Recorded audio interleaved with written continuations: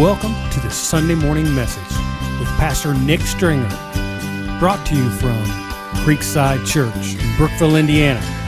Creekside Church, where the Spirit flows. To Psalm 23, as we continue our journey through this psalm that was written by a man who was a king, yet was living his life at a time like a slave. A man who was alone in the wilderness, running for his life.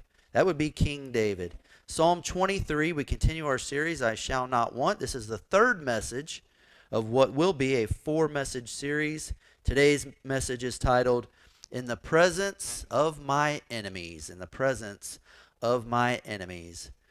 What we're going to learn today is this. The Lord provides for us in the presence of our enemies. Therefore, we can be confident in God's faithfulness, because he is with us in trying times. Let me just set the scene again, and you're very familiar with this because every week we've gone over the fact that David is alone. David is far from home. David feels betrayed. He feels rejected. He feels as if his life is in danger. David is in need of protection.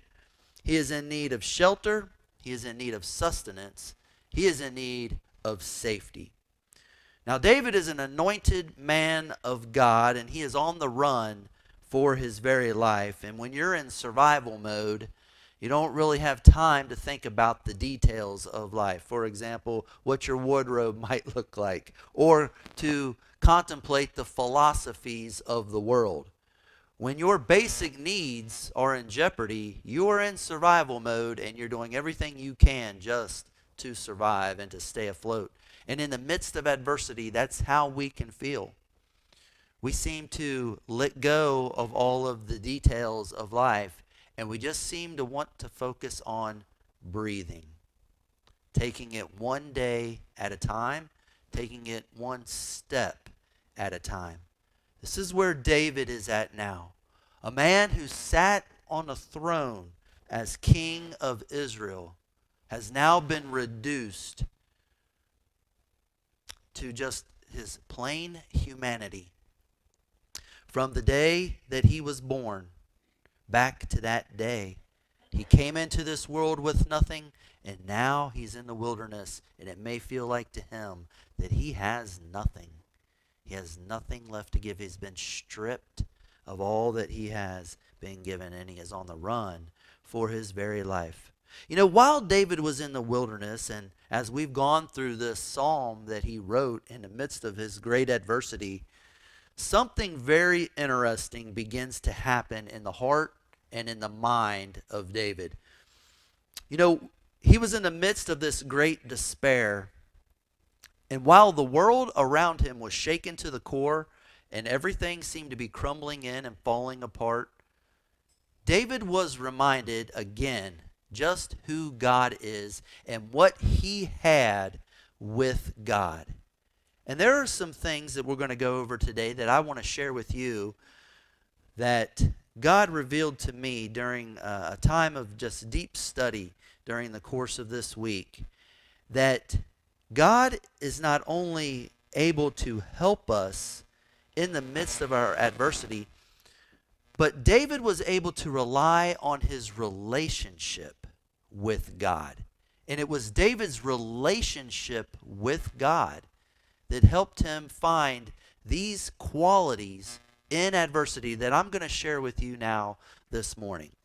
Number one, well, before we do that, let's take a look at the wilderness here. I wanted to show this map to you because I wanted to show you where David was. This is called the Forest of Hereth, and this is Jerusalem.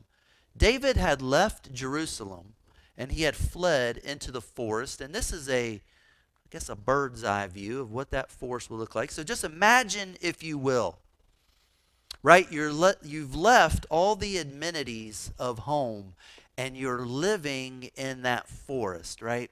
You're having to find food, find shelter, keep yourself safe, right? He's on the run from his enemies. So this is the kind of environment that David found himself involved in. And quite often we can find ourselves involved in too, not physically, but spiritually. But David, he was able to find some things because of his relationship with God that helped him in the midst of his adversity. Number one, David was able to find peace. The Lord gives us peace amid adversity. Let's go into the scriptures. Let's take a look at verse 5 here in Psalm 23. We're going to look at the first part of verse 5. I want to show you something here that David realized. He says here in verse 5, "You prepare a table before me in the presence of my enemies." A table. When you think of a table, at least when I think of a table, I think of a place of comfort. I think of a place where I can let my guard down. I think of a place for bonding and the forming of relationships, where relationships are strengthened and deepened. As a child growing up, every day when Dad walked through the door from work at 3:55 p.m., I knew that by about 4 p.m. or 4:05 p.m., we were all going to be sitting at the table eating supper together. Every single day like clockwork. It was a place where there was peace at the kitchen table. No matter what was going on, we had peace, we had security, and we had comfort at the table. You know, I was reading an article earlier this week that said the survey revealed that about half of our country eats dinner together at a table 2 days a week or less. And that 30% of our country eats dinner together at a table once a week or less. That may speak to the lack of peace that we have as a culture, as a society, as a country. The table is a place where we can find that peace. You know, Jesus, I'm reminded of a time of his great adversity. It was the Passover dinner, and there he was at the table in the upper room with his disciples.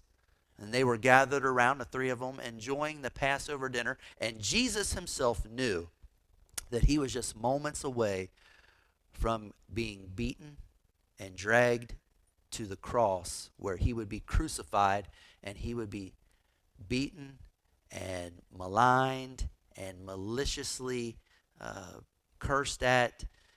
And yet he was still willing to do that. But that was on the horizon. But for that brief moment while he was sitting at the table with his disciples, there was peace. And he instituted the Lord's Supper. He said, "Here, this bread represents my body. Take and eat. Here, this drink represents the blood of the new covenant. Take this and drink it."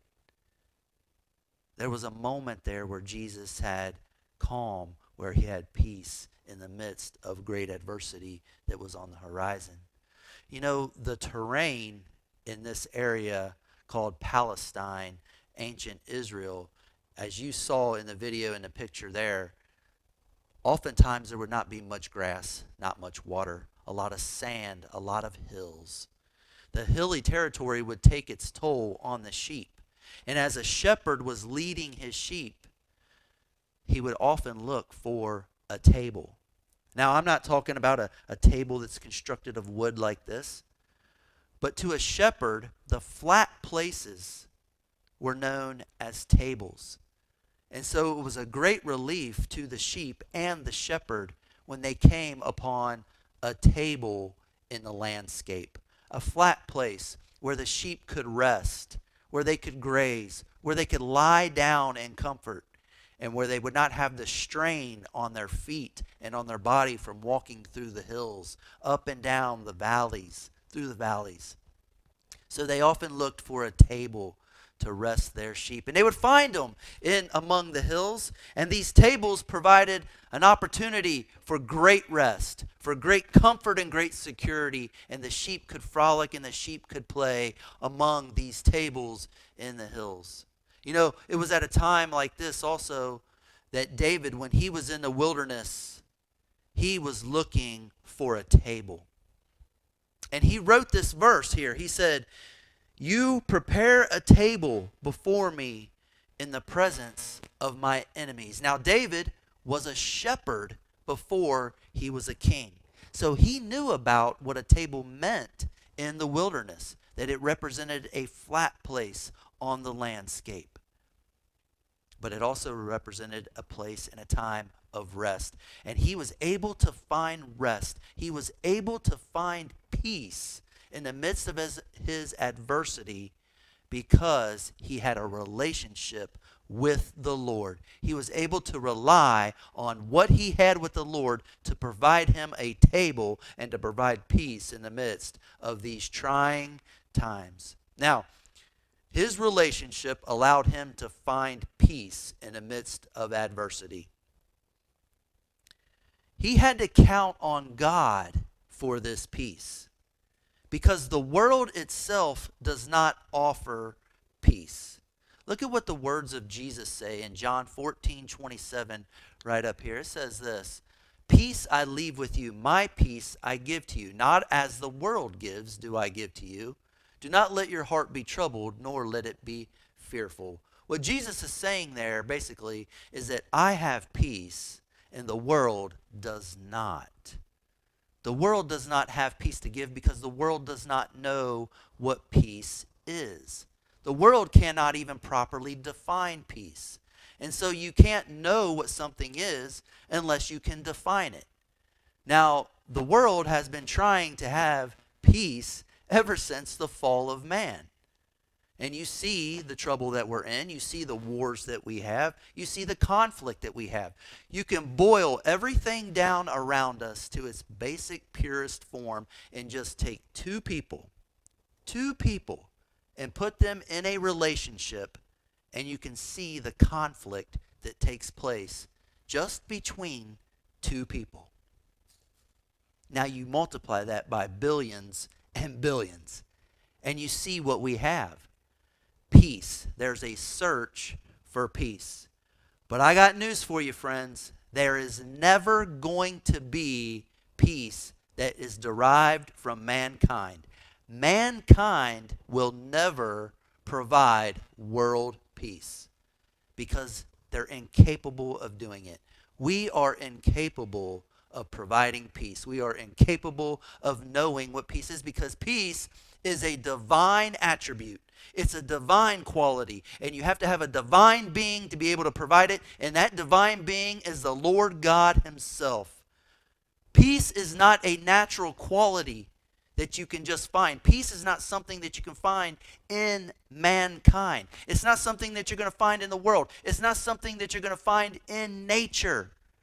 You're not going to have it because these are created things and they rely upon God. We are created beings and we rely upon God. And that's why David, in the midst of his wilderness, he was chased out off of his throne, out of Jerusalem, into the wilderness because there's no peace with mankind. But he was able in his time of need, in his time of trials, to find peace in the wilderness. And who did he find peace from? He found peace from God. You prepare a table for me in the presence of my enemies. In other words, when I am on the run, when things have gotten bad, when chaos ensues all around me, guess what, God? You prepare a table before me in the presence of my enemies. Do you see what David is doing here? In the midst of his difficulty, in the midst of his struggle, who is he focusing on? Is he focusing on himself? No, he is focusing on God. David is focusing on the Lord. What we have been learning all throughout the last 3 months of our Bible study and Sunday school, as we have learned about how to cope with adversity, is that we do not focus on our troubles, but we focus on God. We focus on our troubles, and the troubles get bigger. We focus on our adversity, and we have self-pity. We focus on our time of need, and we start to spiral downward. Folks, you know that these issues in life can be the cause of great stress. They can eat you up from the inside out, cause heart attacks, cause all kinds of we'll just wither away from the inside out. That stress, that worry, that conflict, that lack of peace. But the Lord says, I provide you a type of peace that the world cannot give you. A peace that only God can give. The peace that surpasses all understanding. Look what it says, Philippians 4:7. And the peace of God, which surpasses all comprehension, will guard your hearts and your minds in Christ Jesus. And that's exactly what David was experiencing. During his struggles and difficult times, his heart and his mind were guarded with the knowledge of peace that he had with God. And nobody could take that away from him. No one could take that away from him. You know, the world wants peace, at least so they say. But the world doesn't know what peace is. And that's why it says this in 1 Thessalonians chapter 5, verse 3. While they are saying peace and safety, then destruction will come upon them suddenly like labor pains upon a woman with child, and they will not escape. You see, the world is going to pretend like there's peace and safety. They don't understand what it is. They don't know what it is because it only comes from God. It's a divine attribute. And then all of a sudden, destruction. I said, mankind will not ever be able to give us peace. There will not be peace on this earth until Jesus Christ comes again and establishes his millennial kingdom right here on this earth. That's when there will be peace on the earth. And it will be instituted and issued by God himself. It will not be the work of any man. Folks, don't look to men or ideas or the philosophies of the world for your inner peace. If you do, you will live a life constantly in the wilderness, like the Israelites when they fled from Egypt. They wandered and they wandered. Why did they wander?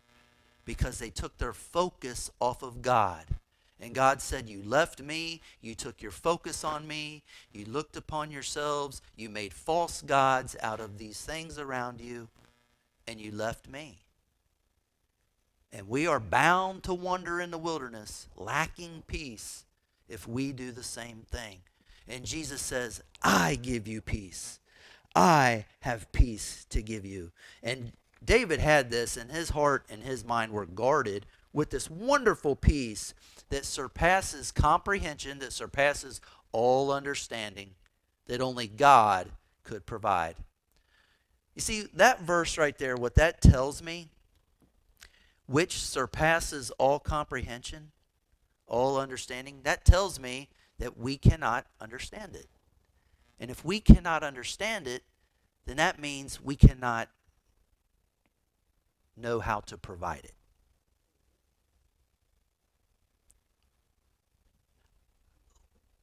I know that you're wonderful people,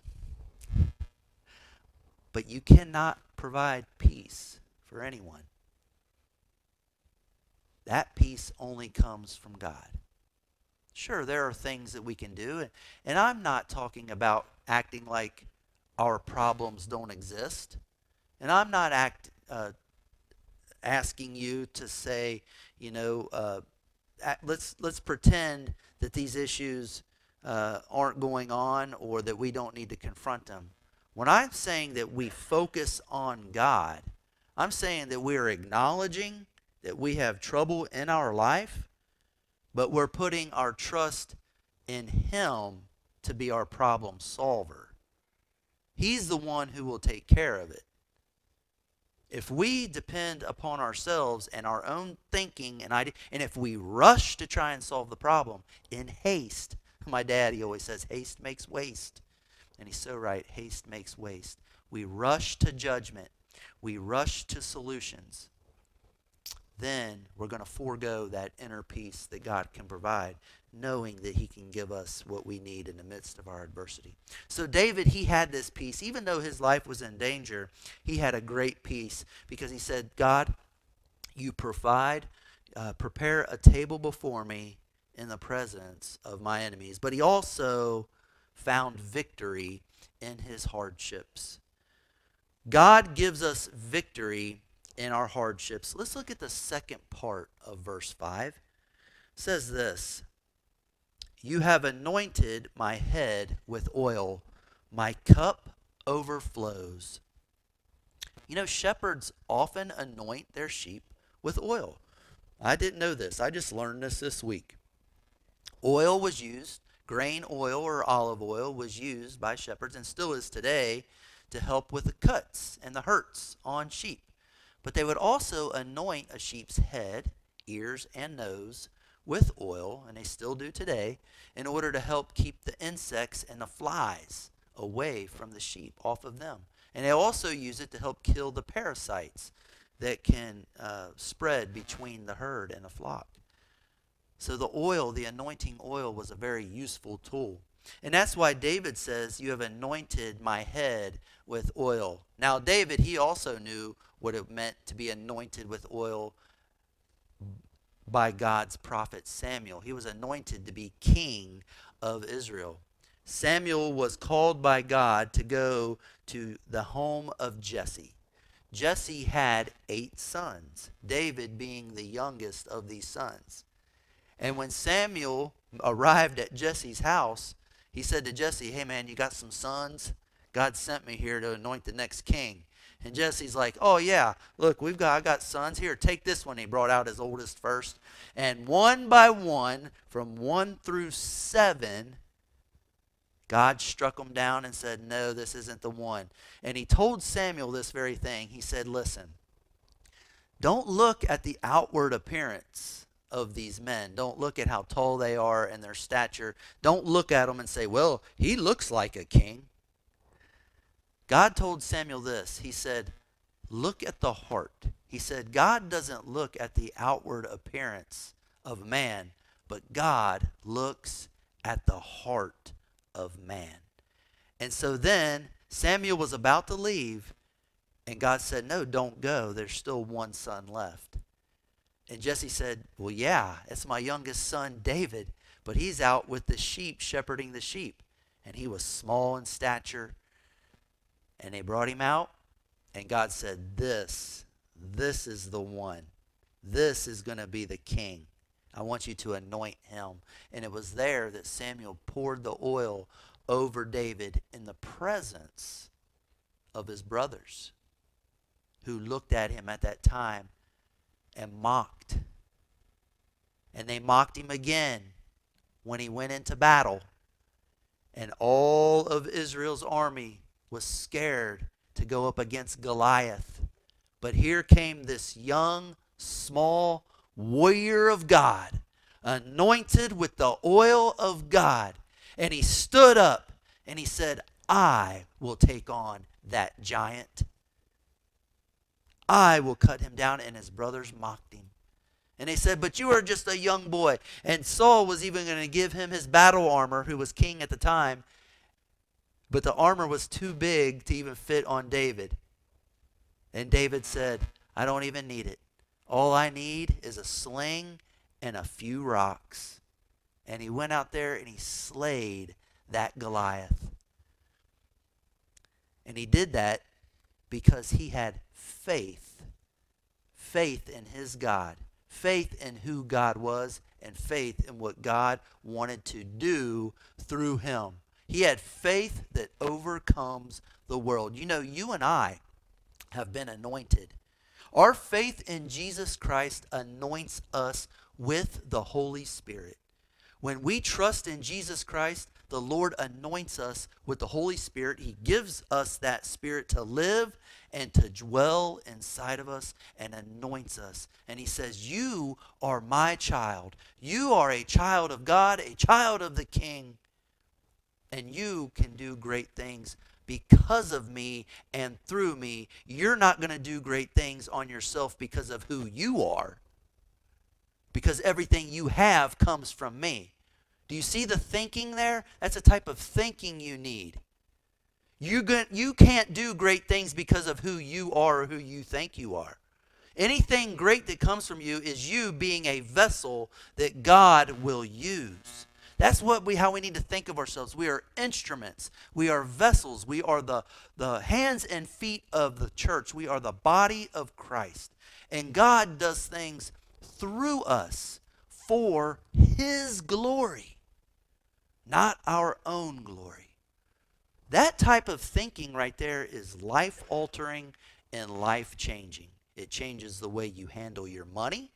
It changes the way you run your household. It changes even the way you might cut your grass. That sounds so silly, doesn't it? But I'm telling you what, your relationship with God changes every little thing that you do because you see things so differently from a new, fresh perspective. A perspective that's enlightened by God. It changes the entire course of your life. It changes its conviction. Conviction is brought into your life. Now all of a sudden you're sensitive to things that you weren't sensitive to before. Things begin to hurt your heart a way that they never hurt your heart before. All of these wonderful things are a gift of the Holy Spirit. And that, my friends, proves your anointing. Look, if sin doesn't bother you, there's a problem. Houston, we have a problem. If sin does not bother you, if it's no big deal for you to sin, there's an issue. We've got to draw close to God. And God will reveal these things that we're not supposed to be doing and that we should be doing. Sin should hurt to do it. It should not feel good to commit sin. And the anointing of the Holy Spirit helps us with that. You see, David, he was never defeated. He was in the wilderness. He was on the run from his life, but he was never defeated because he kept in mind his faith that he had in God. He said, you know what? Even if my enemies catch up to me in the wilderness and they overtake me and they kill me, oh well, I have my faith in God and I will be with my Maker in the heavens. He has prepared a place for me. And then he said this, well, if they don't catch up to me, then I'll be restored as king. So no matter what the outcome was, David had victory over his hardships, and you can have victory over your hardships and difficulties in life by remembering who is in control of you and your eternal destiny, and that is God Almighty. No matter what happens to you in this life, you have a future secure for you in the heavens. Listen to what the scriptures have to say.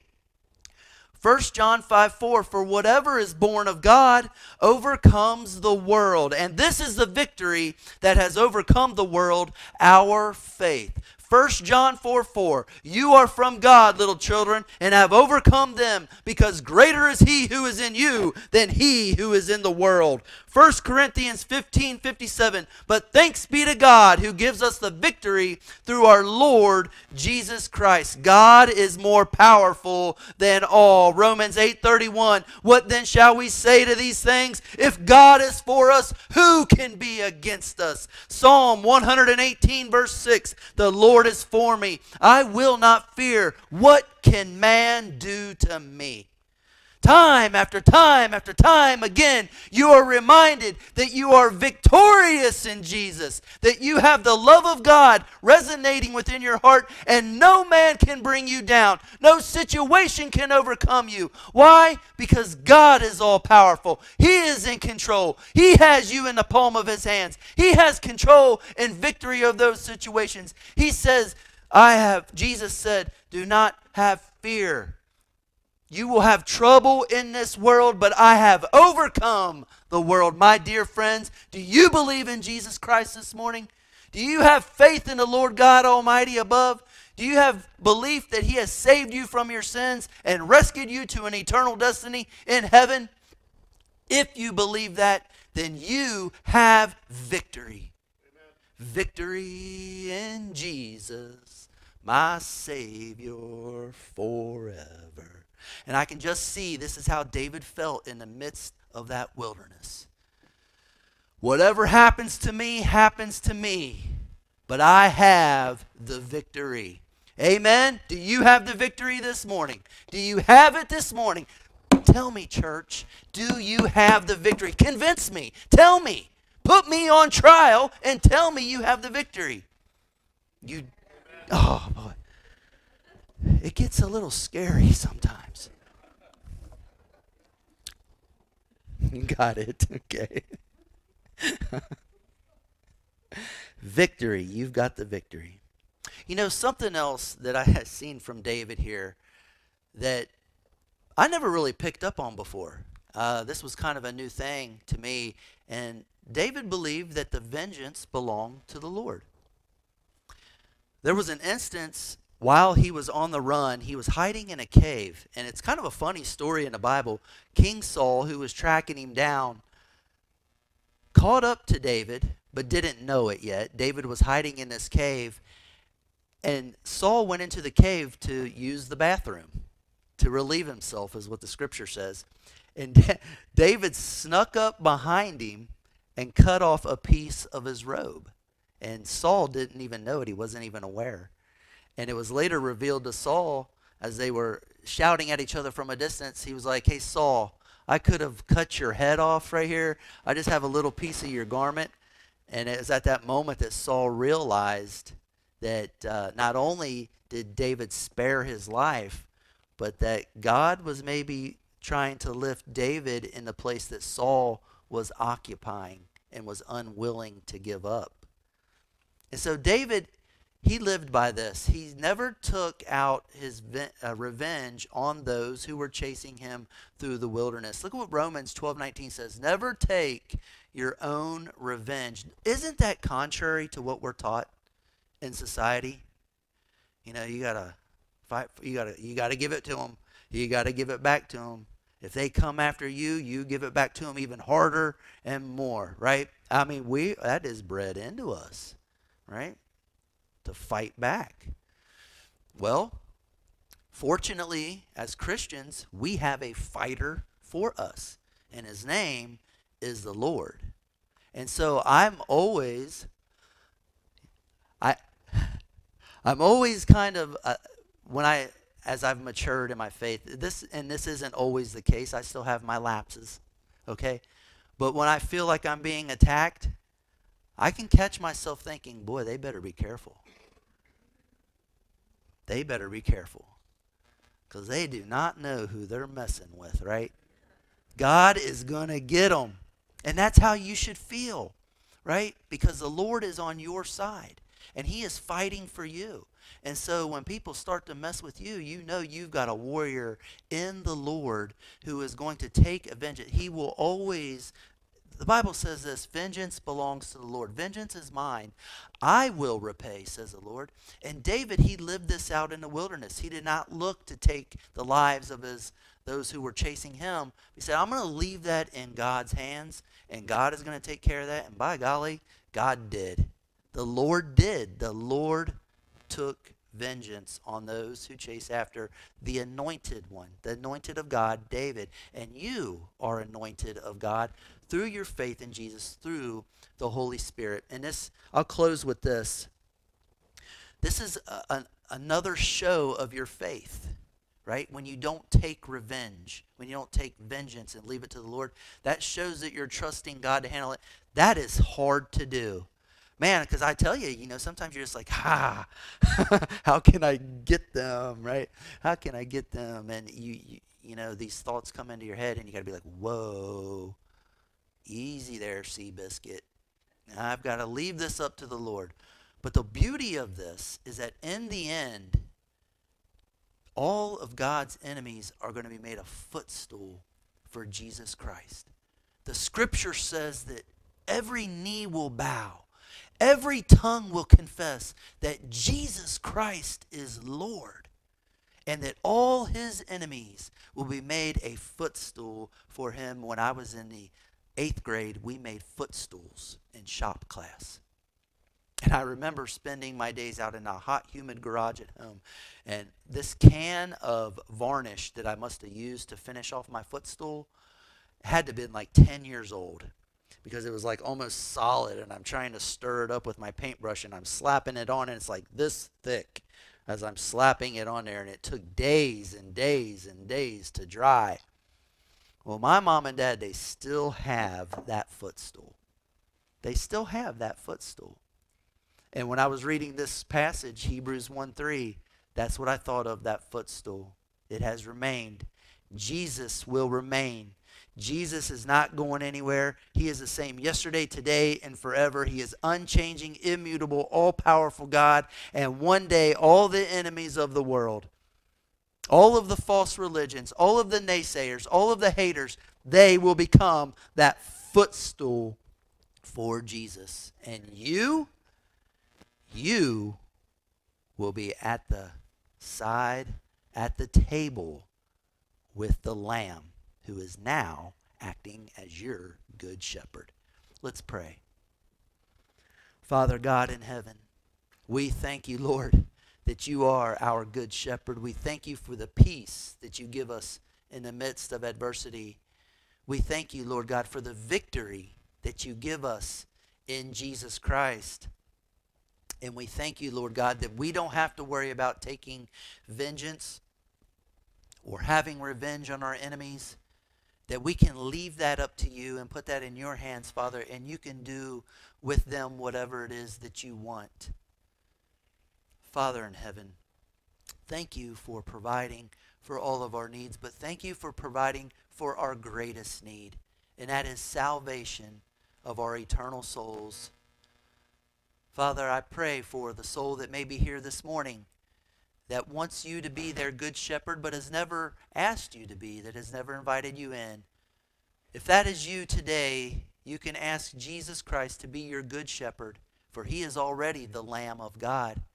You can invite him into your life like this. You can say, "Dear Jesus," and repeat after me if you want to ask Jesus into your life as Lord and Savior. "Dear Jesus, I want you to be my good shepherd. I want you to save my eternal soul. Jesus, I want to be in heaven with you when my physical body dies. I believe that you are the Lamb of God, and I believe that you died on the cross for my sins, and I believe that you will forgive me of my sin right now." Heavenly Father, we want to thank you again that you are great, that you are almighty, and I thank you that in a time of need, we can focus on you and you can bring us through. In Jesus' name we pray. Amen. Thank you for listening to the Sunday message by Pastor Nick Stringer at Creekside Church in Brookville, Indiana. For more information, you can go to www.creekside-church.org and find us on the website. Once again, you've been listening to the Sunday message with Pastor Nick Stringer.